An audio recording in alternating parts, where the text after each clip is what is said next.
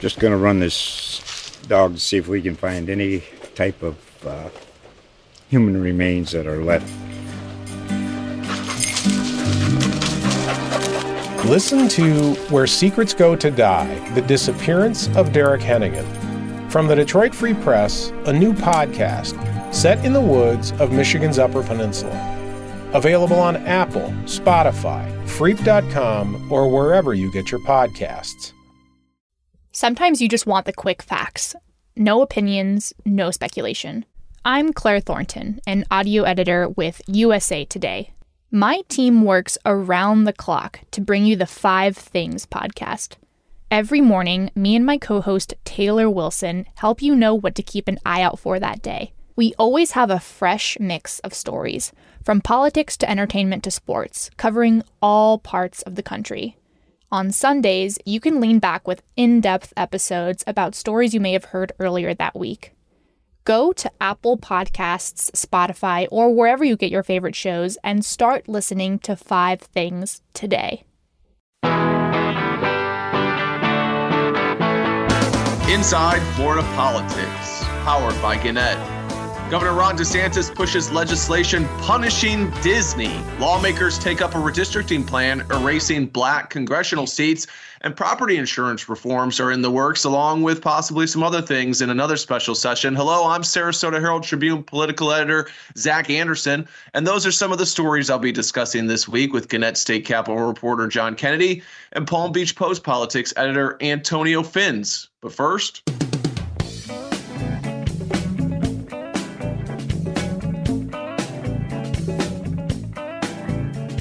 John, Florida lawmakers are calling Disney's number this week. I'm calling your number. What do you have for us? You're right. Yeah, Zach, my number this week is 180. For you geometry buffs, it's not full circle, but only half, a 180.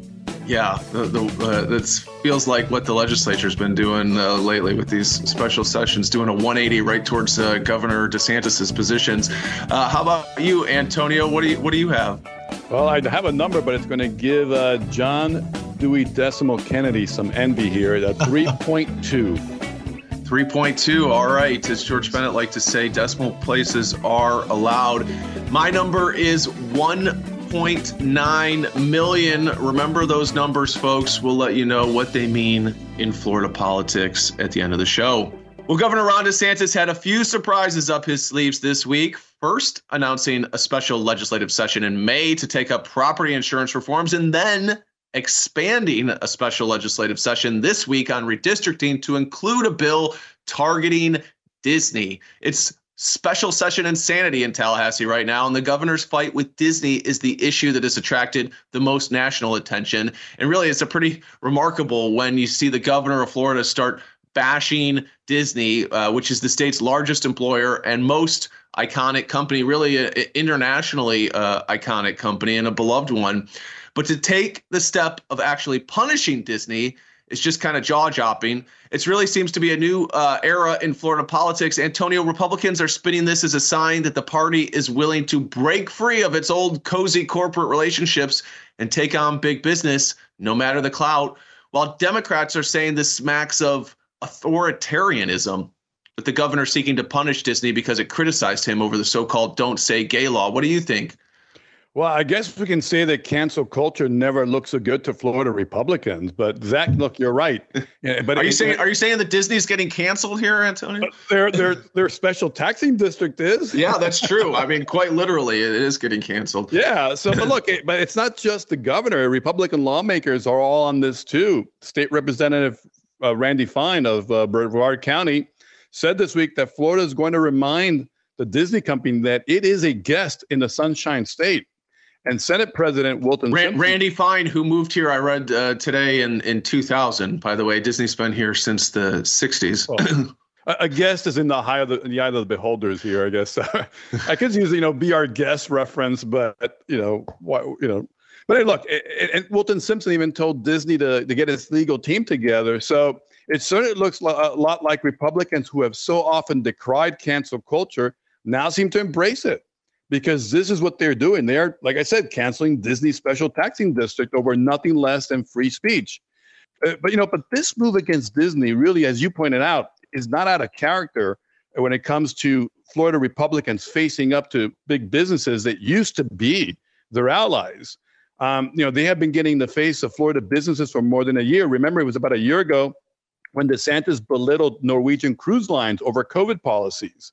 And really, Antonio, I would say it goes back a little bit further to, Education Commissioner Richard Corcoran, who was the former House Speaker, going after Visit Florida, the tourism marketing agency, saying that was, basically subsidizing private companies. And there's been a little bit of that vein building within the party for a while, and obviously Trump really exploded it with going after businesses that crossed him nationally.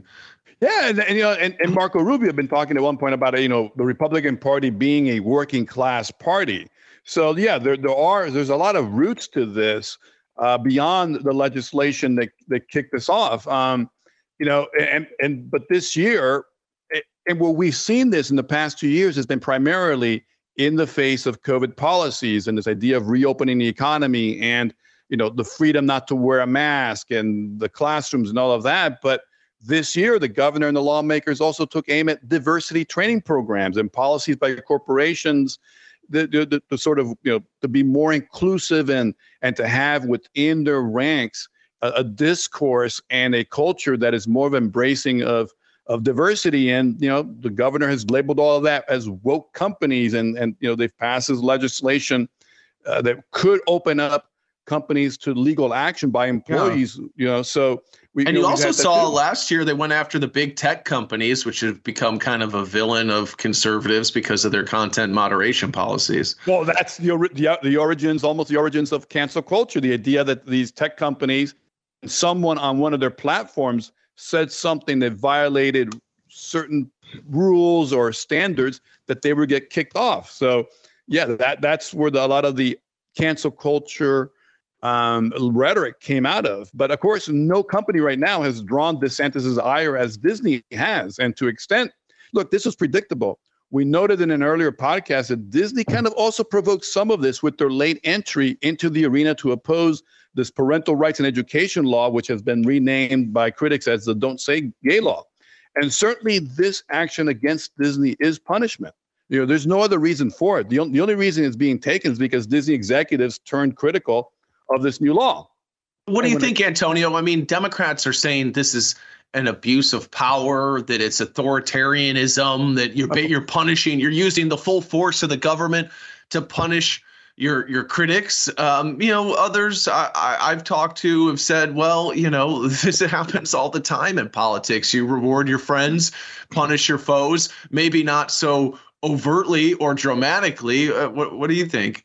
Well, yes, but in this case, you have a company that has for more than 50, close to 60 years, has had this taxing district.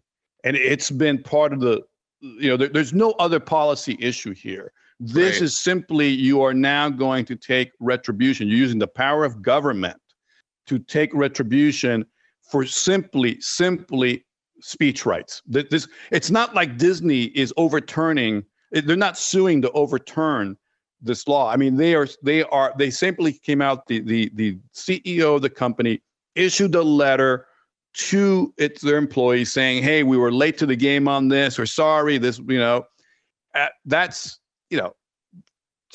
when you take this kind of action, that's almost textbook authoritarianism. I mean, this is purely retribution and in a significant way. And the issues really have nothing to do with each other. You're talking about, on one hand, this policy bill that Disney didn't like for, I guess, they're saying it doesn't align with their values. And then, you go after them on a taxing district that's totally unrelated. Yeah, right. I mean, there's other measures they could have done. I mean, they could have taken back the incentives to move the 2,000 employees here. I mean, there's all the other things they could have done. But again, this is the essence of what we're struggling with in this society right now, in quote unquote, this cancel culture. It is that, generally speaking, the way this works is if you are offended by a company, okay, you don't go there. You tell your people not to, you boycott it, whatever you want to do. In this case, you are really taking dramatic action to significantly harm its operations and ultimately its employer base, which is a lot of your constituents simply because the CEO wrote a letter to its employees saying, to the company employees saying, hey, look, we regret that we didn't oppose this earlier, that we didn't reach out to the government earlier. Boy, that's pretty harsh. So what do you think this says about the governor's power? And John, if you have any thoughts on this, I'm curious to hear them too. But DeSantis, he announces on Tuesday morning that he's going to expand this special session to include this bill punishing Disney. And by Tuesday afternoon, the bill is already cleared. It's the House and Senate committees, and it's just breezing through. I don't think I've ever seen legislation announced, unveiled, and passed as quickly as this Disney bill. I wonder what it says about the governor's power, and also whether the governor is trying to grow his power with this bill by just punishing his critics and putting everybody on notice that if you cross him, there's going to be big repercussions. But with the legislature going along with this, and Antonio, you pointed out, I don't know that the governor had to twist everybody's arm to go forward with this. I mean, a lot of lawmakers are definitely on board. Randy Fine, who's leading this charge in the House, came out early attacking Disney after they, criticized the so-called "Don't Say Gay" law. There's lots of other lawmakers who came out and have been aggressive in saying that Disney needs to be punished here. Spencer Roach tweeted that he was meeting with lawmakers to get rid of the special district that governs Disney a few weeks ago. So I don't know if DeSantis, if this, he had to push hard on lawmakers, or if a lot of them wanted to do this. But certainly in the Senate, you would think that they would go slowly on something that affected a major company like this and, a major donor to Republicans. Yeah, but I don't think, to be honest, to a certain extent, when you look at the rank and file of the Republican Party today, this is not a controversial action to them. Disney has been in the crosshairs, particularly of Christian evangelicals, for a number of years. This is a company that has been a kind of a leader in not only internally with employees in terms of being very open and being very accommodating of diversity, but even in its products, the movies that it's done, the shows that they have gone out and been a leader in many ways in a more inclusive society. And to a lot of people, particularly when it comes to LGBTQ plus issues in many parts of Florida, that's a red line that Disney has crossed. And I think for a lot of the lawmakers in these areas, it actually would have been more politically risky not to have taken action. I mean, I'd love to hear. You don't think, though, it's kind of uncomfortable? I mean, they hold their fundraisers at Disney. They go to these lawmakers professionally and personally are at Disney all the time, and this is the state's largest employer. You don't think it's slightly awkward and uncomfortable for them to be fighting the largest employer in the state? Yeah, it is awkward and uncomfortable. But to be honest, I think it's starting to get that it was getting very awkward and uncomfortable because I think they were getting pushback. I see it on social media all the time. Yeah, they were getting pushback, and and they took an action. We'll see how this works out. I mean, we should pull John into this. Yeah, what's your take, John? I think you're right. It's a very, the legislature is very supplicant to the governor. They'll do whatever he wants. And in this case, they are also hearing the same drumbeat coming from, the Fox News of the world, that conservative social media, conservative mainstream media that is pushing this as a front burner issue, that there must be something to rein in Disney because they are pushing back against the, parental rights legislation, the so-called Don't Say Gay bill. So I think these legislators, once they return to their home districts, it's one of those kind of believe it or not, I guess they also started hearing from constituents that were saying there must be some, something we can do about Disney. And of course, the governor is very creative. And this discussion about the Reedy Creek Improvement District, which is a part of the Florida landscape, the self-governing authority given Disney, that's something that they saw as a easy avenue that they could attack. They're attacking it, but they're attacking it in a very guileful way, too, in the sense that none of this will take effect for a year. So they have given themselves time to sober up, basically. And they've also given themselves time to extract campaign contributions from Disney, because Disney will probably come back now soon, kind of hat in hand, like, let's be friends. They'll find a way to start contributing again.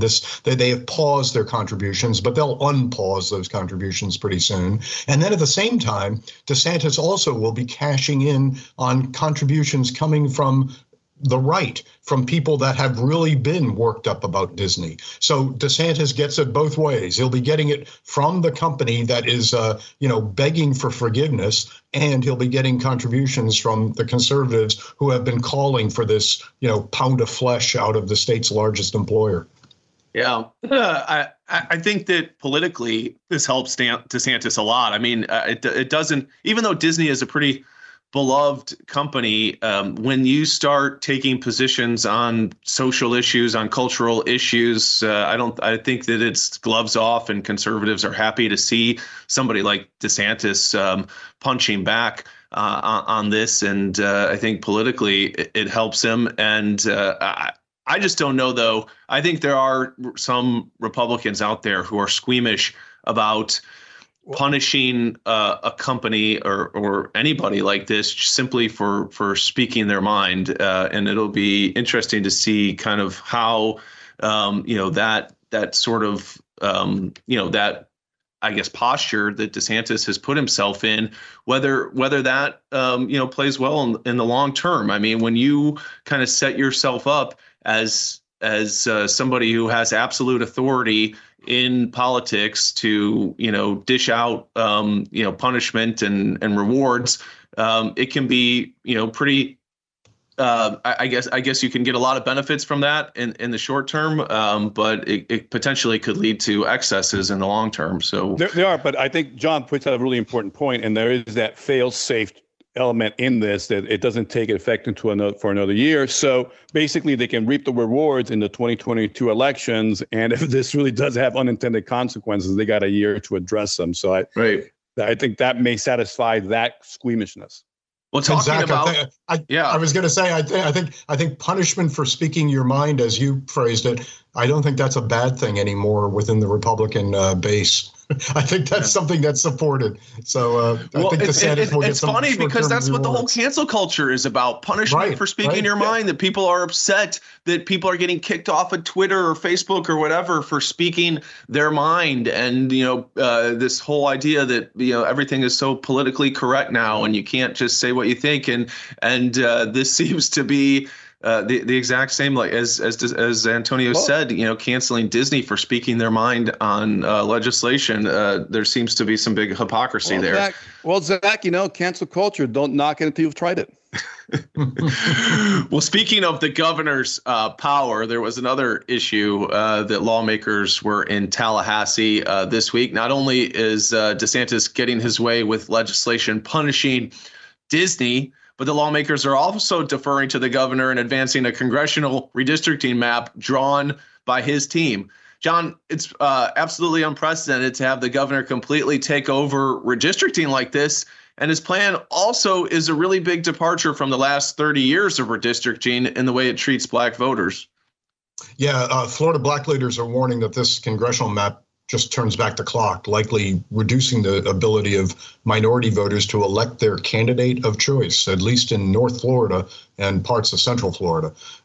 Congressman Al Lawson's District 5, which goes from Jacksonville to Tallahassee right now, that would be turned into a Duval County only Republican-dominated district. And Congresswoman Val Deming's Orlando area district would lose a lot of its black population, making it less probable that a black representative would be elected there. So, the bottom line is, of the state's 4 districts now held by black Democrats, 2 could be eliminated.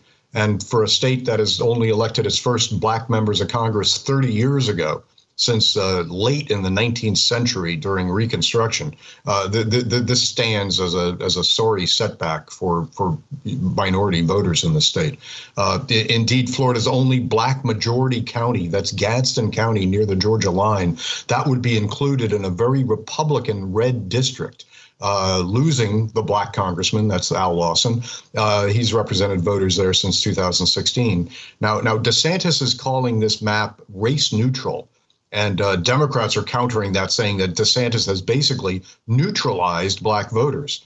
Now, whether the map will be thrown out by a court remains an open question. DeSantis thinks he's on firm legal ground with his proposal. He's citing recent United States Supreme Court rulings on redistricting, which may be influenced by the court now having a solid conservative majority, and the state Supreme Court now has 3 of its 7 members appointed by DeSantis. That also may help him with any eventual review of the map there. But even if opponents are eventually successful at having the congressional plan overturned, it is likely to take a lot of time. And that means that this map will probably be in place for June candidate qualifying and for the November elections. The map is seen as likely producing 20 Republican members of Congress from Florida out of 28 seats. That's a sharp increase from the state's current 16 Republicans and 11 Democrats. The state is gaining a seat this year because of population increases. So there, perhaps 4 more Republican members of Congress from Florida, and that should help the National Republican Party with its efforts to try to win control of the U.S. House in November's midterm elections. And of course, for DeSantis, it's another opportunity for him to look like some kind of hero to his party nationally as he starts shaping up for that White House run that we all expect him to make in 2024. But for Black Floridians, it's a tough time. Organizers say they will work to get up the vote efforts this fall and somehow try to improve black voter turnout to vote against DeSantis in the fall when he's on the ballot for re-election. And of course, on a statewide level, black voters still have their current level of strength, about 15% of the state vote. But in these individual congressional districts under this plan, their impact and influence is almost certain to be diluted, especially across North Florida, which the map likely turns completely Republican red. Maybe it's not surprising based on the policies that we've seen coming from the governor lately, but DeSantis doesn't seem like he's looking to help any community that doesn't agree with him. And black voters, because they vote overwhelmingly Democrat, are an easy target for him. And black Floridians are certain to become more politically isolated and underrepresented if this map is endorsed by a court. So that's something we're going to be watching in coming months. But once with this map being approved, there seems to be no turning back. That's the map that's probably going to be used in November. So, John, there's currently 5 black members of Congress from Florida, including one Republican, Byron Donalds, down in Naples. But that's a Republican-leaning seat. It's not a African American. It doesn't have a significant number. Right. So, but there's currently 4 congressional seats that have a large number of black voters, so that it's likely that they're going to elect a black member of Congress, and this would go down to 2 under the current redistricting plan or the proposed one. That's right, cut in half. And it's going to be remarkably different across much of Florida. It's really almost like the upper half of Florida now is going to be pretty much all Republican red. Everything from the Orlando and Tampa line going north is likely to elect a Republican. And that's a part of the state where really you had, it's kind of, there's an old saying in Florida, right? The further north you go, the further south you go. That's the state that has probably the most painful racial history in Florida, where you had plantations, you had black people who were very oppressed for a long time until and then who didn't have any representation in Congress until 1992 when the districts changed, and now this basically wipes that out, right? That's right. Yeah. In a story I wrote recently, I pointed out how Gadsden County, which I had mentioned is the state's only majority black county, that in roughly 1960, Gadsden County had 7 registered black voters out of a population of almost 12,000 people. That was a result of, racial violence, racial segregation. When it came to voting rights, they hardly existed. And that is the county that, for the last 6 years anyway, has been represented by Lawson. And even prior to that, there was a Democratic leaning seat that included Gadsden County, and that took in the Leon County area too, and Tallahassee. So all that's gone. The Gadsden County voters and all those voters across North Florida that are black, across that long belt where you pointed out, it's sort of the history of plantations in Florida, that those voters are all going to be in what will likely be Republican districts from here on in. Yeah, and it's worth pointing out that this isn't ancient history. The guy who you interviewed for your story, John, which is very good, and everybody should go check that out, the head of the NAACP in Gadsden County, was a young man when there was only 7 black registered voters in Gadsden County. I mean, he was he's now the head of the NAACP, and he's a senior citizen now, but he was voting age when there was still major impediments to African Americans even registering and actually voting in that area. So pretty interesting to see how things are changing again with those congressional seats. Well, Florida's legislative overtime doesn't end this month with redistricting and Disney, but will extend into May with a special session on property insurance and possibly other issues. DeSantis had been getting a lot of pressure to deal with the state's property insurance crisis, with critics saying he's too focused on culture war issues and not enough on pocketbook concerns. And he responded on Monday by calling a special session next month on the insurance issue. But that might not be all that lawmakers discuss. The governor is saying that other issues could be on the table. There's been talk of passing so-called constitutional carry legislation that would allow people to carry guns without concealed weapons permits. Other ideas for legislation have been tossed around. Antonio, after we got this surprise from DeSantis on the Disney bill being dropped this week, you think he has a few other surprises up his sleeves here? Yeah, but something tells me he will not go anti-woke or take Disney-like punitive actions against the insurance industry. And that's just not been successful in the past. Back in the late 2000s, during one of the state's cyclical insurance crises, then Republican Governor Charlie Crist went after the insurance companies and declared that he was going to drive the last nail into the coffin of the insurance industry. Well, that didn't work out really well for Crist, who actually closed the lid on his days as a Republican leader. Now, the property insurance landscape also holds plenty of pitfalls for DeSantis and governors. I mean, it's been an intractable problem for the last 30 years, ever since Hurricane Andrew tore through the bottom of the peninsula in 1992. Unlike Disney, insurance is not a leisure industry, nor is it a discretionary purchase, as economists would describe it.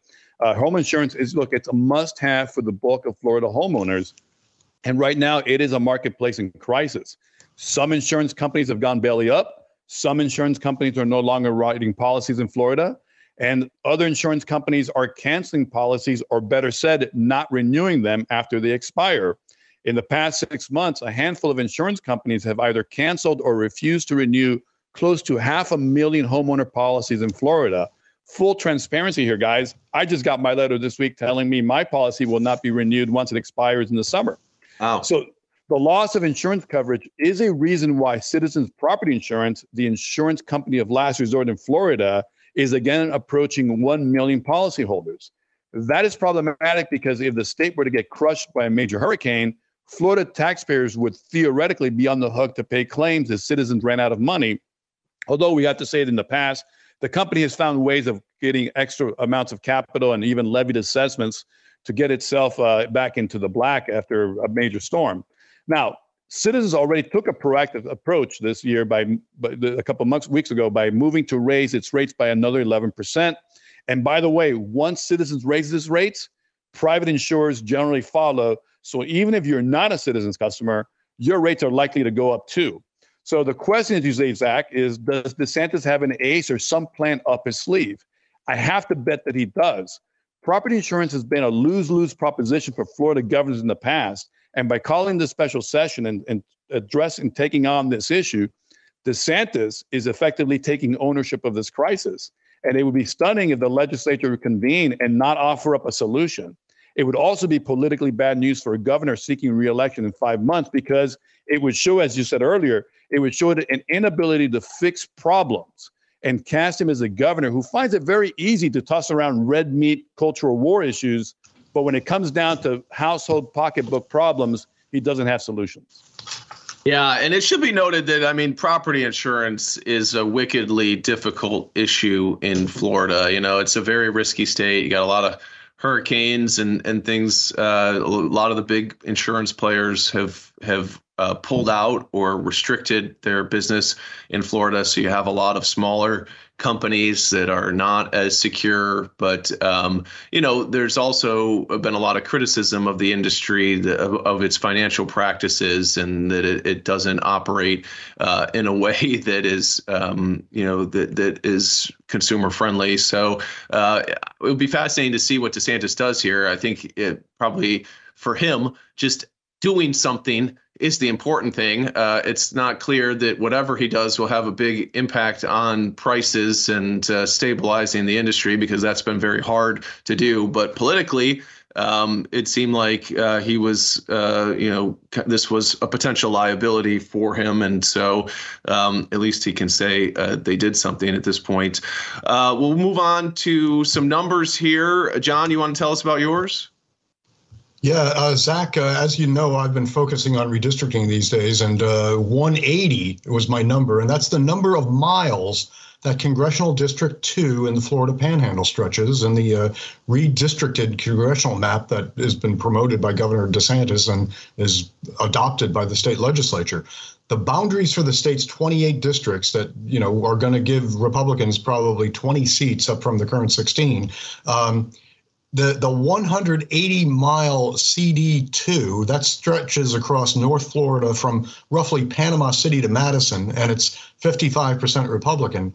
That's the one that's going to include the decidedly Democratic Gadsden County, the state's only majority black county, along with Leon County. That's the state's capital county that, like Gadsden, is heavily Democratic, but it's now going to be subsumed in a Republican district. But the interesting thing about 180 miles of District 2, that seems to be okay with Governor Ron DeSantis and the Republican legislature, even though the governor has been railing about the 200-mile district that currently is Congressman Al Lawson's Jacksonville to Tallahassee district. That was considered a racial gerrymander, DeSantis says, and it should be, that's one of the reasons why he basically called this session and recast the congressional map, trying to get rid of Lawson's district. One of the reasons being, okay, it has a large black population, but also in DeSantis's view, it was 200 miles long, which seemed crazy to him. Well, there's a 180-mile long Republican-leaning district that seems to be pretty fine. So you got to wonder about this hypocrisy that's being tucked in here when it comes to what is going to be acceptable and what isn't going to be acceptable. That District 2 goes across 16 North Florida counties, and it basically connects a lot of Republican red voters while roping in these unfortunate Democrats in Gadsden and Leon counties. As I'd mentioned, District 2 would go from Panama City to the town of Madison. And for those used to driving Interstate 10 in North Florida, just further east on 10, that's where Lawson's 200-mile district currently picks up. And it's been branded bad, at least in the view of DeSantis, in part because of its length. But, here, even as the governor's staff has been crowing about the compact nature of his congressional map, the new 180-mile long District 2 is not the only long district that DeSantis is proposing and Republican legislators are embracing. Congressional District 18 in the center of the state, that stretches 150 miles. That includes 8 counties and goes from Lakeland to Naples. And again, it's 61% Republican voting. So the Republicans seem to have no problem with the shape or the length of districts as long as they vote Republican. So the importance of compactness in these district lines appears to be, it matters most if DeSantis can use a lack of compactness as a weapon against a North Florida black performing district that would elect a Democrat. But, when it comes to wide ranging districts that elect Republicans, in his view, it seems to be no problem.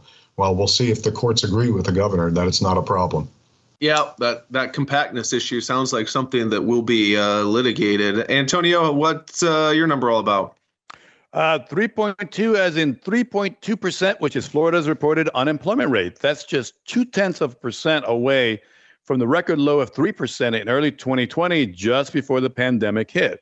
So as one employment official told me a couple of weeks ago, we have pretty much fully recovered from the pandemic economic recession. The question is, who will voters give credit for this to? DeSantis and Florida Republicans or the Biden administration and Democrats? Well, we won't find out until November, but so far it's DeSantis who has been masterful or diabolical, depending on your political preference, in being able to take credit for good results while also being able to blame poor outcomes on Democrats. For example, every time there's a strong employment report, DeSantis is pointing out that he reopened the economy and kept it open.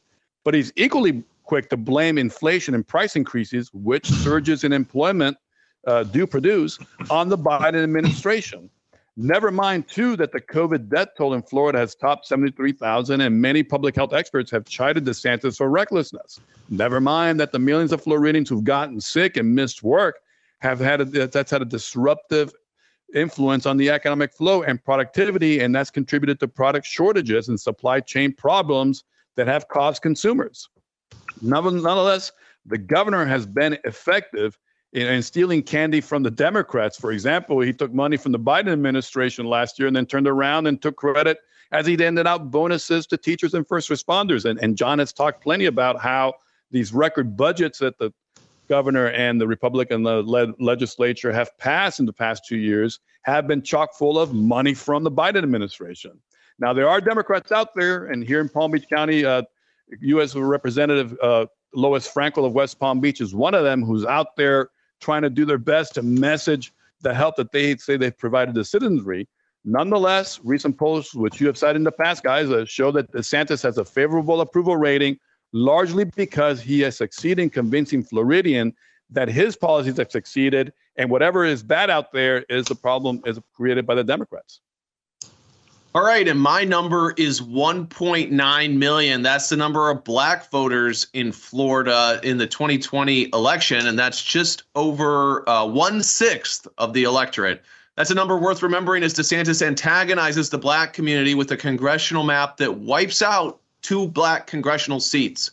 Will black voters be motivated to try and seek revenge on Election Day? Do they have enough political clout to make a difference in the race? Those are questions worth considering going forward.